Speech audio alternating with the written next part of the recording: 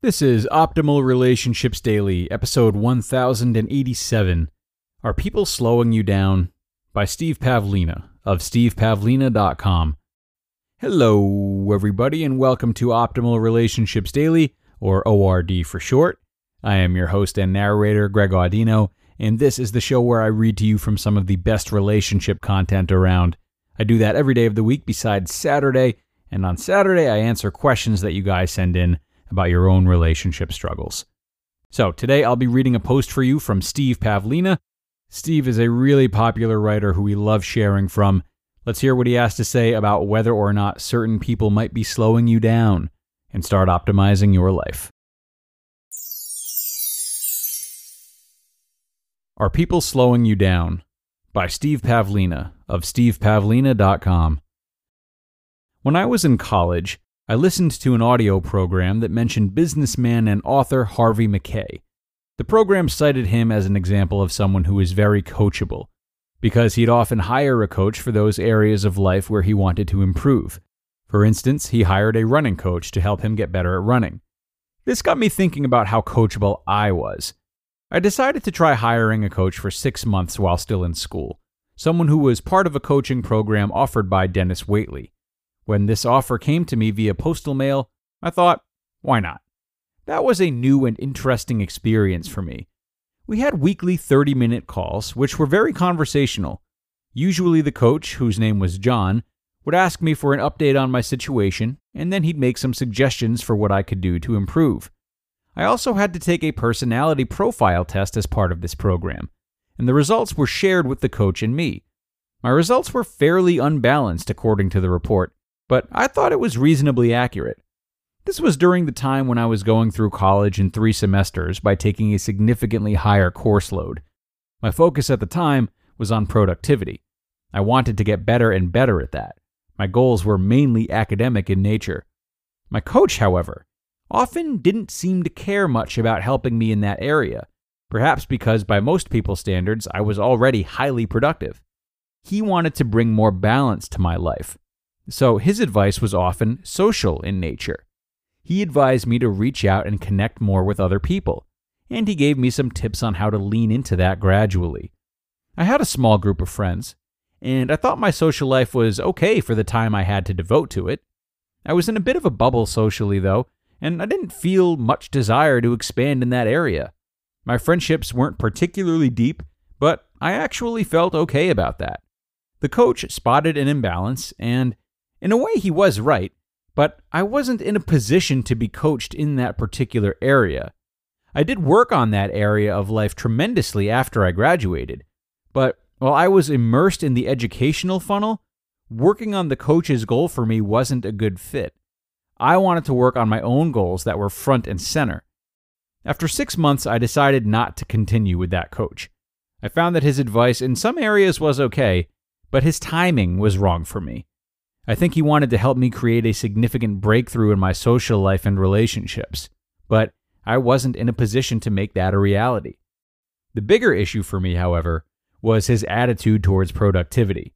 I wanted to push myself further in developing outstanding productivity practices and habits, so I could complete my schoolwork faster and take on even more. I wanted his help in raising my standards even more. On some level, I knew that my life was unbalanced, but I was actually okay with that. I was getting so much juice from pursuing goals that mattered to me. When I released the coach, I actually went faster. I don't think this was due to saving 30 minutes a week from not doing the coaching calls anymore. I think it was from unshackling myself from the coach's expectations, which were lower than the demands I placed on myself. The coach anchored me to attitudes that didn't serve me. My final semester at college was my most productive ever. I even did the equivalent of a full-time contract work position programming computer games while taking 37 units at school. The usual is about 15 units. I'd sketch out game algorithms during slow classes. I found many more ways to be productive without burning out. I realized that when I pushed myself to excel, other people could create social drag for me. I also recalled that this was one reason that I was fairly guarded in my social life back then. I liked having a few friends to hang out with and to enjoy poker nights with. I was also active in the school's computer club and eventually served as vice chair of that club. But I was hesitant to make too many friends, partly because I didn't want to be infected by their attitudes. Well-meaning people can slow us down if they hold us to lower standards than we wish to hold ourselves. They'll often try to rope us back into the fold. I see this as a test from reality. Are you ready to stand up for your desires? Are you ready to develop and maintain your own standards, regardless of what other people think? Don't let other people's limits infect you. If you want to go further and faster, you can do so. But expect social resistance to rise up now and then. Just poke it with a pin, and you'll find that it deflates pretty easily. What I found is that if I keep leaning towards my desires, even when it seems like no one else wants to go there, it does eventually attract people who align with having similar experiences. Again, it's helpful to see this as a test from reality. If you don't stand up for your standards, then you don't have standards. You have sit-turds. Surely, there are some areas of life where the standards of most people around you seem to be significantly lower than yours. A major challenge of living consciously is to continue acting in alignment with your own standards. Do your best to avoid the tendency to sink back down into the social trough. You won't be happy if you let yourself slide. Take a moment to remind yourself of your true personal standards. What habits and practices feel aligned to you, even though someone else might consider those standards too extreme? Are you happiest when you maintain your standards, or when you slip back down to lower standards that others can accept more easily? You just listened to the post titled, "Are People Slowing You Down?" by Steve Pavlina of stevepavlina.com. And just a reminder, everyone, if you dread looking at your credit card statements, you're not alone. Debt can feel crippling, but there is a light at the end of the tunnel. Our new partner, Upstart, can help you on your path to financial freedom. Upstart is the fast and easy way to pay off your debt with a personal loan, all online. Whether it's paying off credit cards, consolidating high-interest debt, or funding personal expenses, over 500,000 people have used Upstart to get one fixed monthly payment. You see, unlike other lenders, Upstart considers your income and current employment to find you a smarter rate for your loan. After just a 5-minute rate check, that's even quicker than an episode of ORD, mind you, you can see your rate up front for loans between $1,000 to $50,000.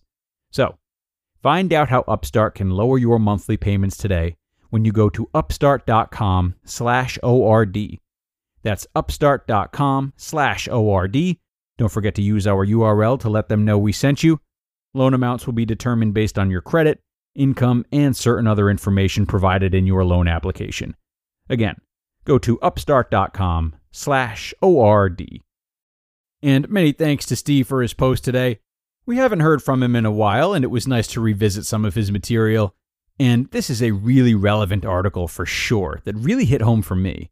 There's so much to be said about the people who we spend the most time around, and the incredible influence they can have over us, whether they mean to or not, and whether we realize it or not.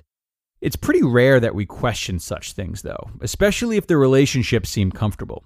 And I think that's really the piece here. As you navigate your own relationships, ask yourself whether or not the people around you are supportive in helping you be who you really want to be. And also ask yourself if these are relationships you'd want to have was there not prior history. You see, it's very simple for us to retreat into relationships that aren't actually healthy for us, so long as we feel comfortable in them or trust that we can count on them since we've had them for a while, or maybe they fill a specific void for us.